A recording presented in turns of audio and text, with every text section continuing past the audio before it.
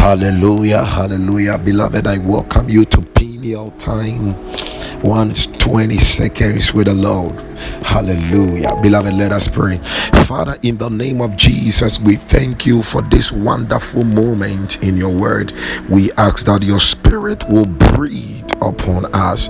Thank you, Lord Jesus, that because you were victorious, we are also victorious in your name. Amen and amen. Beloved, I want us to still look at Mark 16 verse 7. And the Bible said, but go your way, tell his disciples and Peter that he goeth.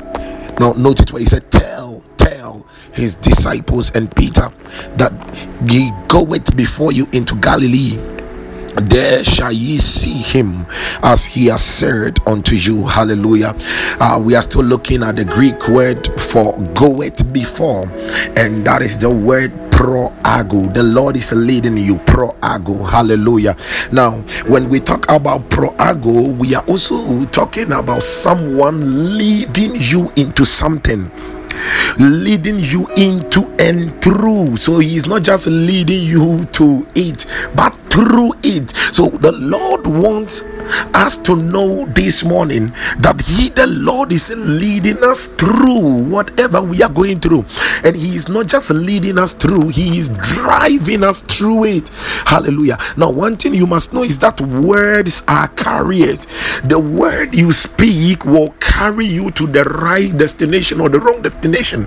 Hallelujah. So he said unto them, but he goeth before you, there shall you see him as he said unto you. So no matter what you find yourself in, or where you find yourself right now, if only you will get back into his word and just continue to meditate on his word, the word will carry you through to the right destination, because you will see him through the word and he will lead you through unhurt, unharmed. Hallelujah.